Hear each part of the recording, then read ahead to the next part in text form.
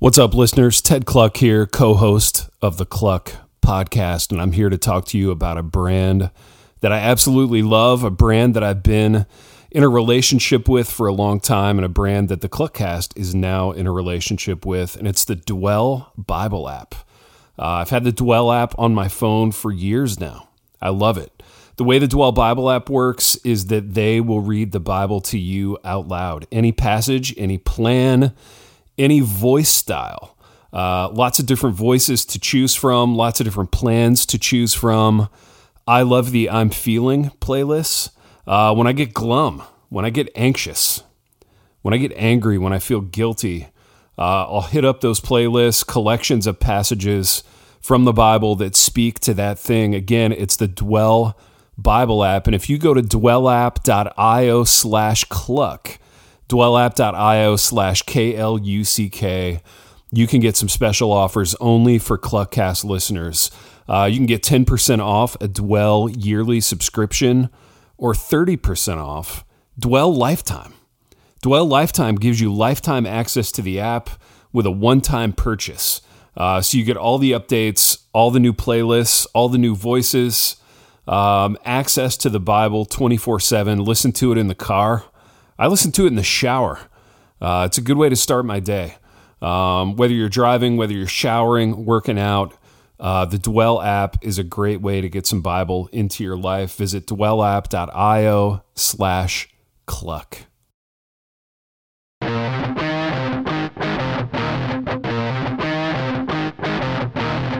Good morning, good afternoon, and good evening.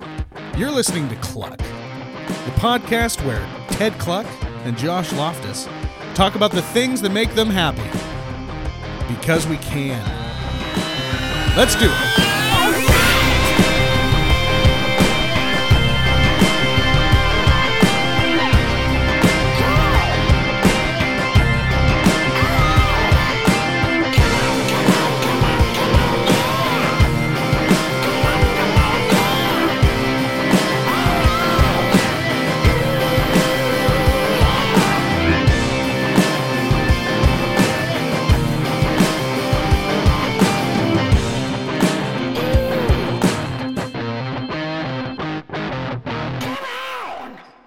Ted, what's going on, my man?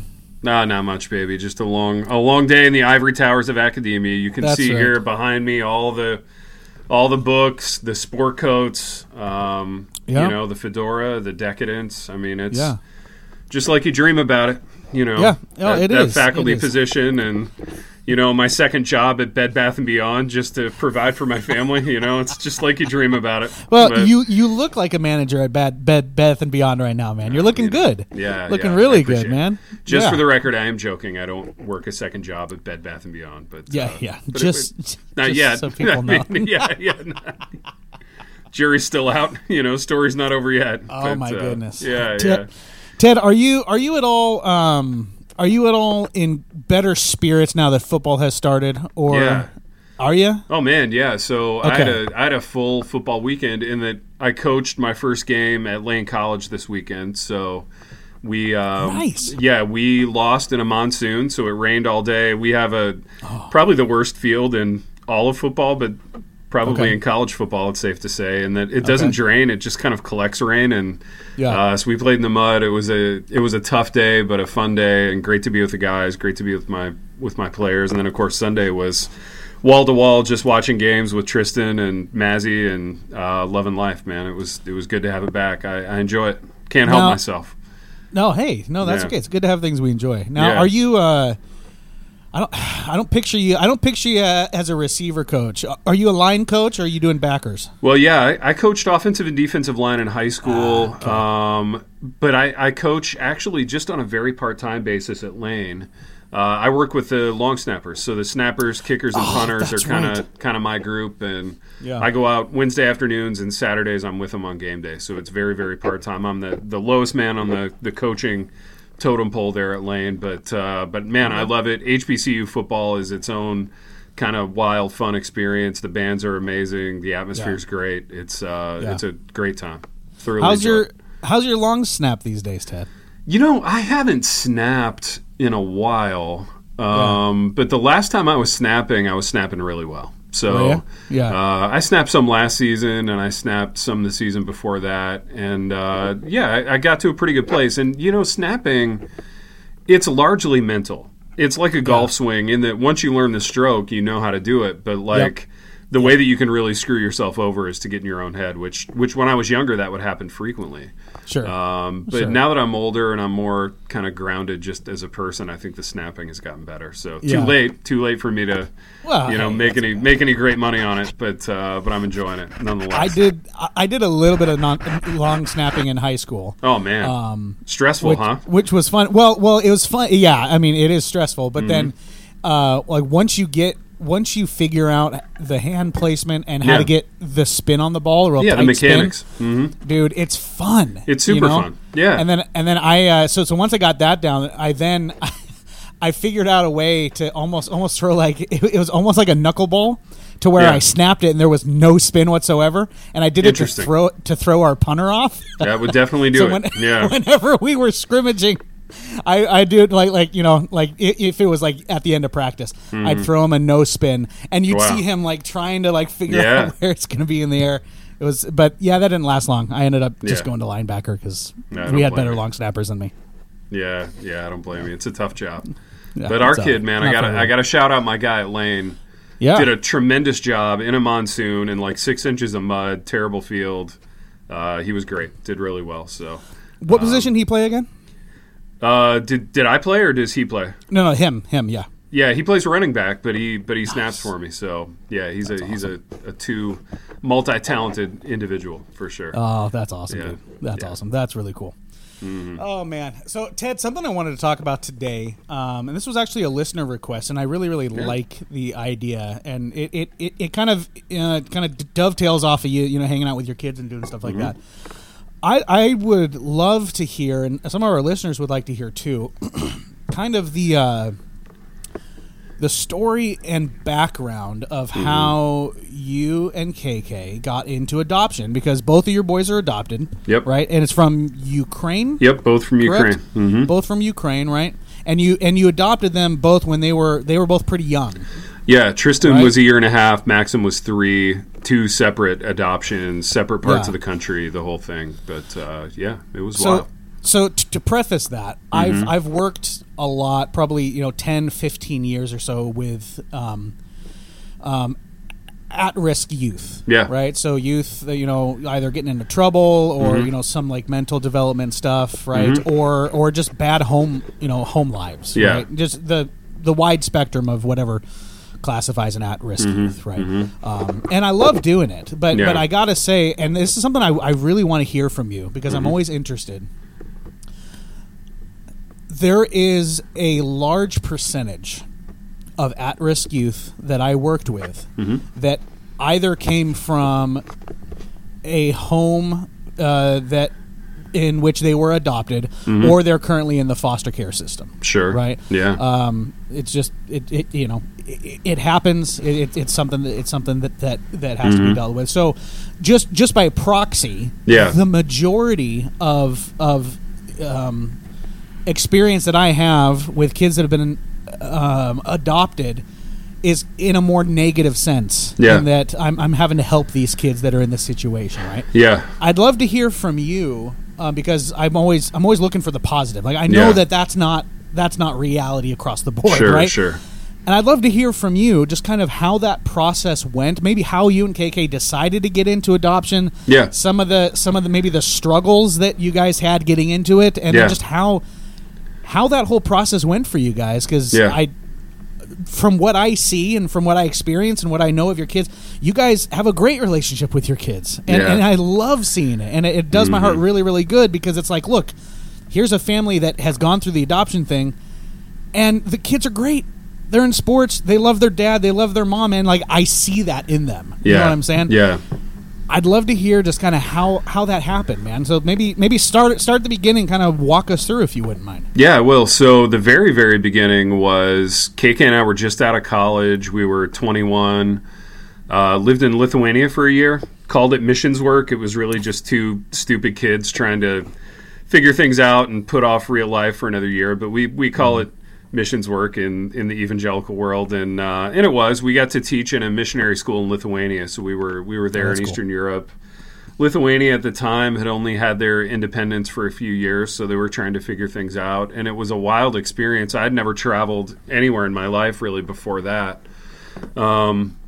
So we did that, and we were teaching, but one of the side things we got to do while we were there was volunteering in orphanages. And they were everywhere in Lithuania. They were really everywhere in Eastern Europe, kind of on every street corner, it seemed like, and they were bursting with these kids that needed homes and needed love, and we would go and we would play with them for a night and then leave, which was excruciating. You know, there was a real sense of, we're not doing anything for these kids. And, KK and I, being somewhat idealistic and full of ourselves and full of our own virtue at that time, we were like, we want to adopt before we even try to have kids, right? So we decided that we would go back to Eastern Europe and adopt when we were ready to have a family. And so, I don't know, 5-6 years later, we were 26, 27-ish. We started. We decided to adopt, and we picked Ukraine. Ukraine was the closest country to Lithuania that had an open adoption program to Americans.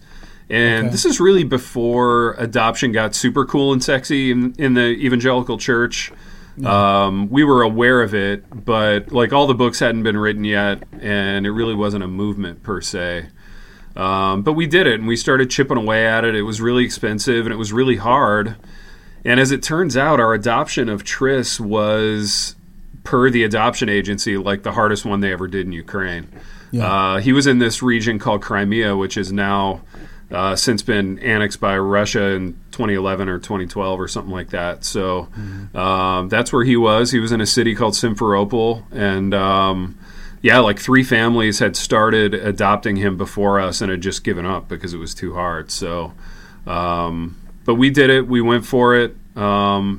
Flew into Ukraine with 20 large strapped around my waist, all cash. Because you get there, you start peeling off cash, just paying people. It's a wild ride. Wow. And we were young, dude, and we didn't know what we didn't know. We didn't know anything about parenting. We didn't know anything about how hard it was supposed to be. We just knew we were down for it. And as soon as we met him, I'll never forget it. So we flew into Kiev and kind of did the front end stuff there in Kiev, but then we got on this rickety old, like, Frank Sinatra era, like, prop plane and flew down to Simferopol. And when we saw him, the orphanage was dark, it was cold, it was under-resourced, and when they brought him out, he was wearing girls' clothes. Like, they didn't even have enough boys' clothes in the orphanage for him. But he was amazing, dude. We would just go every day to the orphanage and play with him, and we bonded with him, and he bonded with us, and then they told us we had to go home, and it was excruciating because I didn't know if we'd ever see him again, because it was so corrupt over there, and there was pneumonia ripping through the orphanage. And I remember one day they were like, we really need medicine. And I'm like, for him? And they're like, no, for everybody. And I was like, how much will it be? And they're like, $40. And I'm like, done. And we spent the rest of the day driving around to different, like, apothecaries in the city getting medicine for this whole orphanage, and it only cost $40. So that was a really good day. And then go ahead. Oh no. Yeah, no. I was just gonna say. So when you and KK made the decision to adopt, and you're like, okay, this is what we want to do. This is the direction we want to go. Yeah. What was the general consensus and conversations being had around you guys with either your family or your church or your friends? Yeah. Was it overwhelmingly supportive? Or did you have some people that were like, be careful of this, and that? What was the consensus when you guys kind of let people know, like, this is the direction we're going? Yeah, I mean, for us, the consensus was we'd been to Eastern Europe. There are all these kids there that need families. Like, we should adopt one, and for our families, I mean, they were supportive because they love us. Sure. But they were definitely apprehensive. They were just like, you guys know you're doing this the hardest way possible, and we're like, yeah, we're aware. But man, we were young, we were idealistic, and I'm glad because the Lord put Tristan in our lives, and then eventually Mazzy. But yeah, in retrospect, it probably didn't make a lot of sense. And now that I'm, in my mid 40s, I see it more from the parents' perspective, and I've done a better job of putting myself in the shoes of my parents back then and trying to think what they would have thought. And they had good reason to be worried. You know, they really did. Those countries were wild, they were corrupt, they were a little dangerous. You know, I'm sure they bent us over financially, and I know they did because it was happening to us at the time. And you know, there were aspects of it that were really hard and frustrating. But you know, being there with my wife at a relatively young age, and then being there with my wife and Tris, and then eventually my wife and Tris and Mazzy, for those days and those weeks in Ukraine, we were all we had. And there's something really special that happens to people when you're all you have. And you become bonded and connected and kind of thick as thieves in a way that, like, maybe not everybody does. And it was great. And those are fond memories, man. Those first nights in little apartments in Ukraine with Tris, and when we had to process out of the country. So we had to go there and back 3 times, which was excruciating emotionally and financially. It was really hard. And I think they were just messing with us. They were just milking cash out of us because they know that once you see the kid, like, you're in and you'll do almost anything. And so when we finally got to process out, it was like the night before we were supposed to leave the country. And I wrote all this in an adoption memoir called "Hello, I Love You: Adventures in Adoptive Fatherhood." If anybody's interested, this is all. I was literally. You're about to plug it. I was going to plug it for you, but you know, I should have known you'd do it yourself. You can plug it again. You can plug it later. But I will. Yeah. We were in Kiev and we were supposed to leave the following morning, and KK and I got like ravaged with food poisoning, and we were sick as dogs, dude, the night before. And so we call our interpreter. And we were supposed to drive all night, like 17 hours in the car to Poland. That was the plan, to like process out of the embassy and then get in a car and drive to Poland. And I was just like, I don't think we can do it. And she's like, tough, you have to do it. I'll meet you on the street corner in 15 minutes. So like, she pulled up in her husband's Mercedes, and I puked all over the Mercedes. I puked all over the American embassy. And then we had this other interpreter, and she started kind of driving us around town and intervening. And at one point she stopped like on the edge of a dark alley. She disappeared down the alley, and she came back with a syringe full of, to this day, Josh, I don't know what it was. But she did one of these, and I'm pointing in a certain way. Yeah. And I took my pants down in the middle of Kiev, and she jabbed my butt with this syringe. And to this day, I don't know what was in it. But in about an hour and a half, I started feeling better, and that was what got us to Poland. Because apart from that, I don't think I would have made it to Warsaw. No way. So dude. Is that in the book? Yeah, it's in the book. So we drove all night to Warsaw. Our driver looked like Patrick Swayze from Roadhouse. Ukrainian Patrick Swayze. Shout out that guy if he's listening. But dude, it was wild, and all the while we had Tris, who was a year and a half. And who was experiencing life outside the orphanage for the first time. So he's seeing like cars and buses and buildings and just having his mind blown by it. And he was like all gas, no brakes, man. And I remember the first night we spent in Poland, we were so relieved to get there. We were starting to feel better. And we got this little room with like a bedroom and then a little divider and then a little like sitting room or whatever. And we put him in the sitting room in a crib to sleep. Yeah. And by morning, he's so strong. He's still strong to this day. He's like 230 and rocked up. But even then, he was strong. And he had rocked the crib all the way out of his room and around the corner. And when we woke up, like, he was standing at the edge of his crib, like, staring at us, you know. He just wanted to be near us and see us. And, dude, it was beautiful. I mean, and it was hard. Like, the book is full of hard stories and cop stuff, like stuff that almost went real south, but we made it, you know. And now, man, by God's grace, that kid is my best friend. You know, we are thick as thieves, man. And he shares his life with me, and I share mine with his. And the Lord has softened both of those boys' hearts, and they both have regenerate, tender, soft hearts, and they love their church. And I couldn't be richer, you know. I feel like beyond blessed, you know. Man, I think I think we can tend to, and I know I'm prone to this, I think we can tend to be very negative in our outlook. And especially with things as beautiful as adoption. Because here's the thing. Is there anything that shows the picture of the gospel more clearly than adoption? And that you have this child who is in this orphanage. It's dark. It's cold. It's filled with sickness. They're helpless. Yeah. And God prompted you and KK to pull this child out, to give him your name. Yeah. And to bring him into your home. And man, when I think about that, it is it's so like you can't help but think of what Jesus did for us. Oh man, yeah. Right? And you're reminded of it as you're parenting, because we had a thing happen a couple of weeks ago just with one of them, and it involved being caught in some sin, and he was really ashamed and really broken and really embarrassed, like we are when we sin. And sure. I got the chance to tell him, I delight in you. You delight me. Like when you're in the room, I'm happier. And it's something that, and I think it's something that, like, I don't think we think about enough. Sorry, man.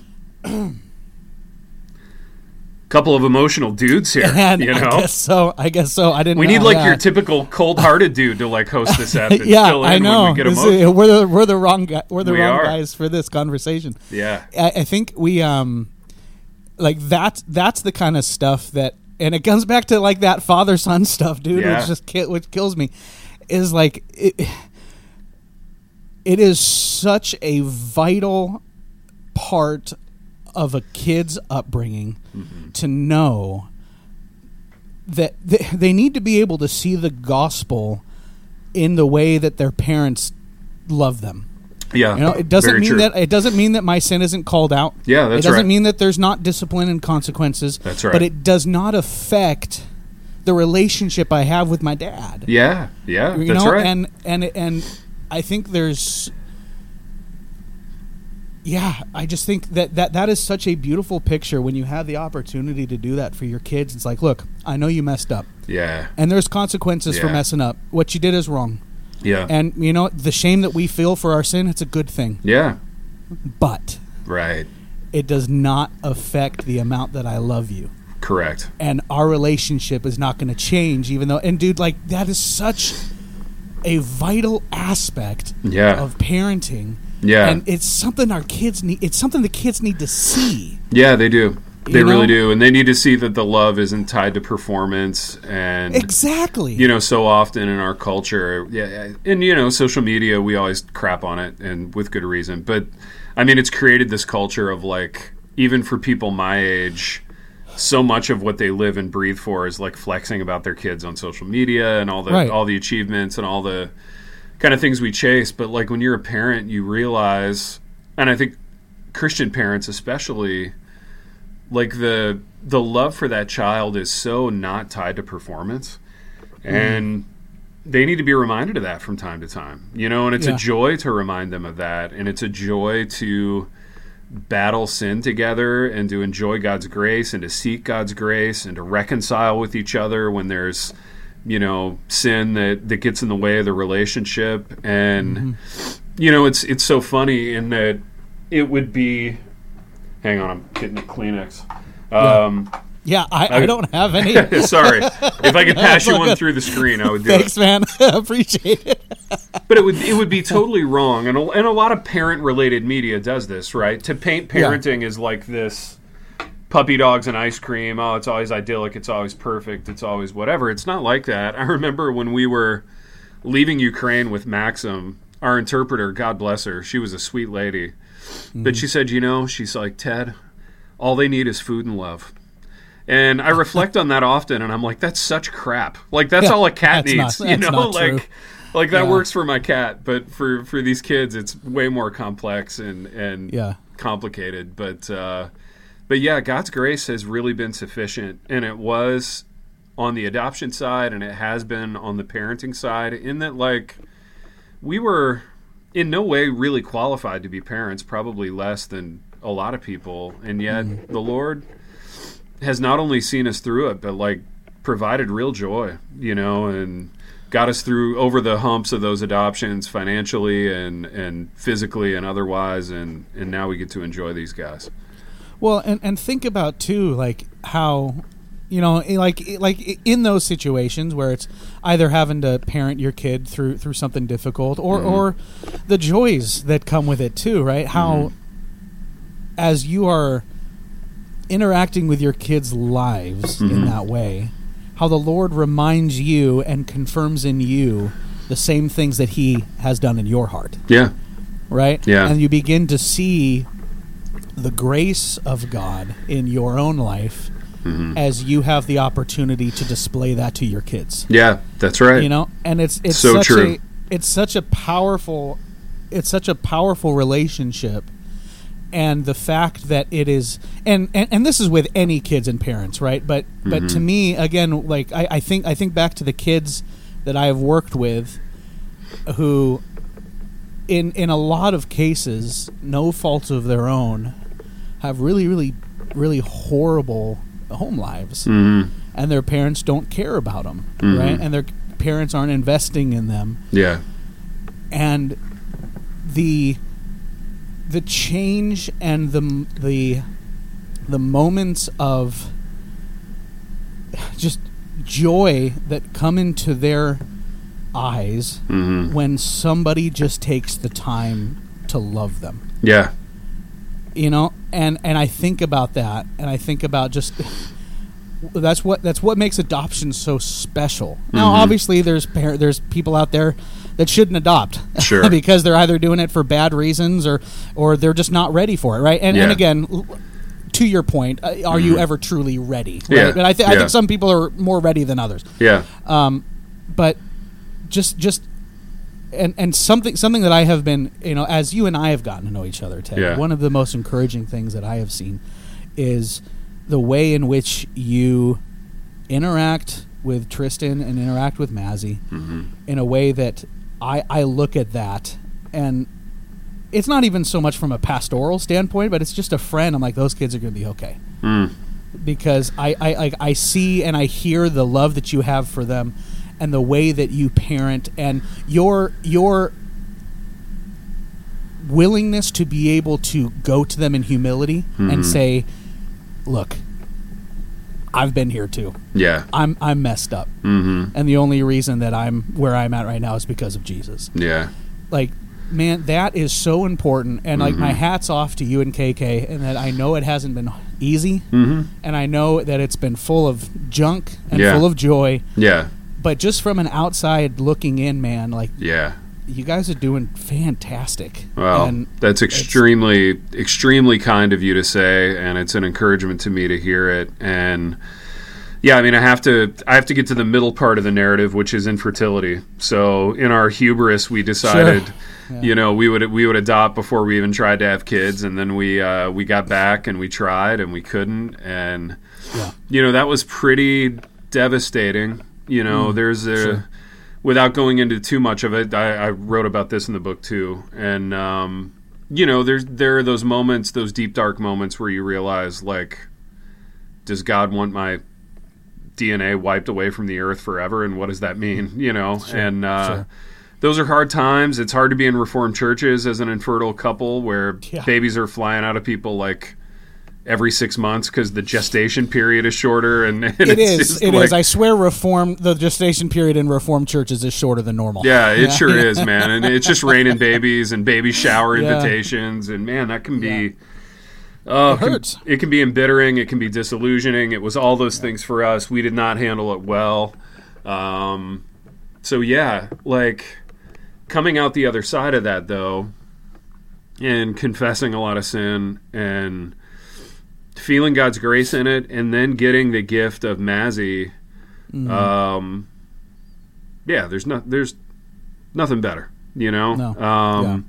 And sure, I mean, we all look at our lives and we try to engineer our lives such that we get everything that we want whenever we want it. But for the Christian, especially the older Christian, you look back and you go, man, the Lord gave us exactly what we needed, exactly when we needed it. And in our case, he gave us the brother who would be exactly the right kind of foil for Tristan.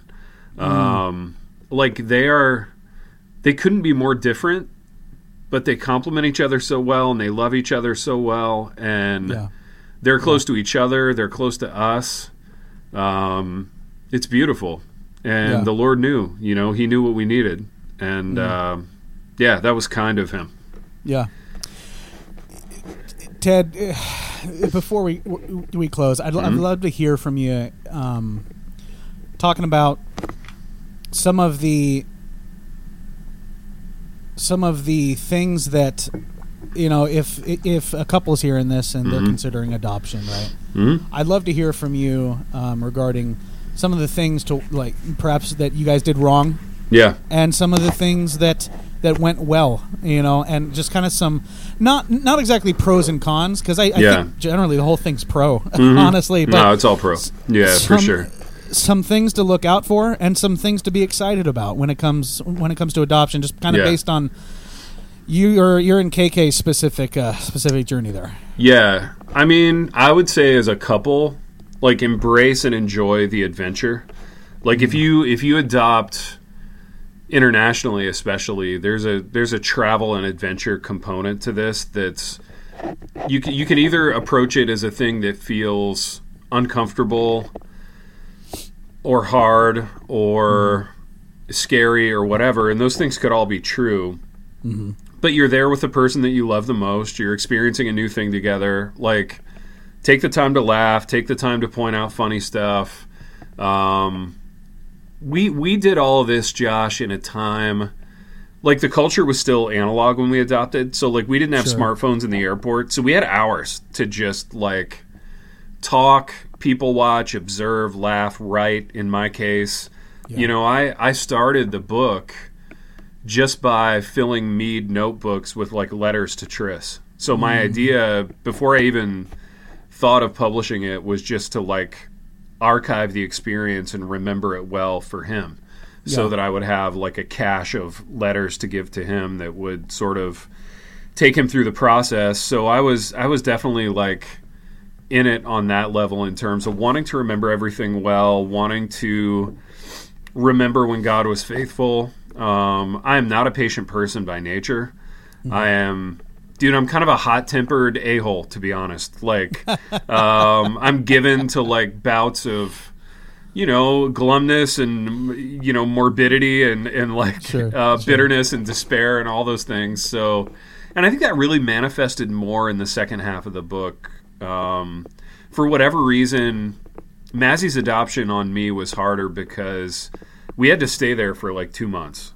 And I don't think the sun ever came out one time. We had, like, massive financial troubles in that adoption.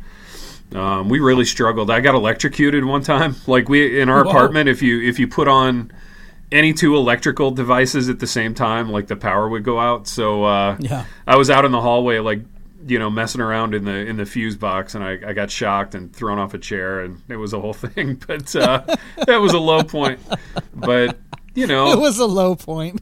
Yeah, man, I feel like it really revealed areas of growth, ways that I needed to grow. And I think you go into it wanting to feel like the heroic, like, we're doing a noble thing person. But oftentimes you see how very not heroic you are. But for the believer, I mean, there's hope in that, right? I mean, we have Christ, and he'll see you through it, and his grace will be sufficient. But that's kind of a rambling answer. So no, it's all good, man. I don't have a lot of specifics. There weren't a lot of books that we read on it. We kind of went in cold, which I think maybe for us was the best way to do it. I don't know that there's anything we could have read that would have really prepared us for it. Yeah. Give me one thing about each of your boys that you really, really love. Yeah, man. Tristan has become, in addition to being, like, strong, so he's an 8 on the Enneagram, and not to turn this into the Annie F. Downs podcast with Enneagram talk, but I don't know what that means. He's an 8. Good for him. Yeah, he's an 8-wing 7, which means he's a contender. Like, he likes to disagree with people, and he likes to kind of argue. but he's really loyal. He's incredibly loyal, and since he's come to know the Lord and his heart has gotten softer, he's just the best hang, dude. Like, he's an incredible hang. He's a great conversationalist. Like, he knows when to push and when to draw hard lines and when to be tender. Like, the Lord's brought him, miles and miles from, like, where he was when he was young. But I just love him. He's a great friend and a great hang, and tremendous athlete. We play football together, so we're suiting up together again in November. So that's cool. Yeah, being in the same huddle as your kid, that's pretty special. Pretty man. Wild, dude. Pretty special. It keeps me motivated awesome to stay in shape. But with Mazzy, that kid, dude, he has the most intuitive, like, emotional radar of anybody I know. Like, the minute I walk in the door, if he can tell that I'm in a bad mood, like, he'll come up and give me a hug and, like, rub my back a little bit. And he's always been like that. Like, he's really dialed in. And he's really tender. And he loves to laugh. He loves to quote movies. We have our go-to movies that we'll quote. He's funny. He's the funniest member of the family. Without even trying, he's just a really funny dude. And I think he's just kind. What I hear from school, from his teachers, is that he's tender-hearted and kind, and includes people and stuff, and looks out for people, and there's nothing better, dude. Nothing better. That is. Gosh. My pastor baptized him a couple years ago, and man, that was, what a day. Wrecked you. Yeah, it wrecked me. Oh yeah, in the best possible way. Yeah. That, man, that's awesome. Yeah. Good stuff. This has been a very unconventional episode, Ted. Yeah, it has. It's different. In which two grown men break down and cry on live radio. Maybe it won't be the last time. Maybe this is the new direction of Cluck. We'll lean into it. It's like, hey, you know what? Who said? Yeah, that's right. We're a couple. You know what we are, Ted?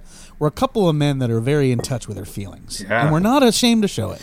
I think that's very popular right now. Yeah, it really is. So we're showing the vulnerable side. We need to start tweeting about it. Hey, you know what? I'm going to get on that. Yeah, get on it. I'm going to find some people to quote tweet so that I don't actually have to think up anything myself. Well, and if you do it yourself, lots of line breaks and line breaks and capitals, and then leave them wondering more. Yes. Not wanting more, wondering more. Intriguing. Make it all about you. That's right. Hey, we're good at that. Yeah. Ted, I appreciate you. I appreciate you running us through that, man. Yeah. That's. I think it's good for people, even if you're not considering or interested or feeling called into adoption. Mm-hmm. I think it's just important for people to understand, one, kind of the ins and outs of it, but also that what it looks like to invest in your kids in a way that is beneficial. Yeah. And in a way that is gospel-centered, and in a way that builds them up in Christ and doesn't tear them down. Yeah. And I think, we all know the difference. Mm-hmm.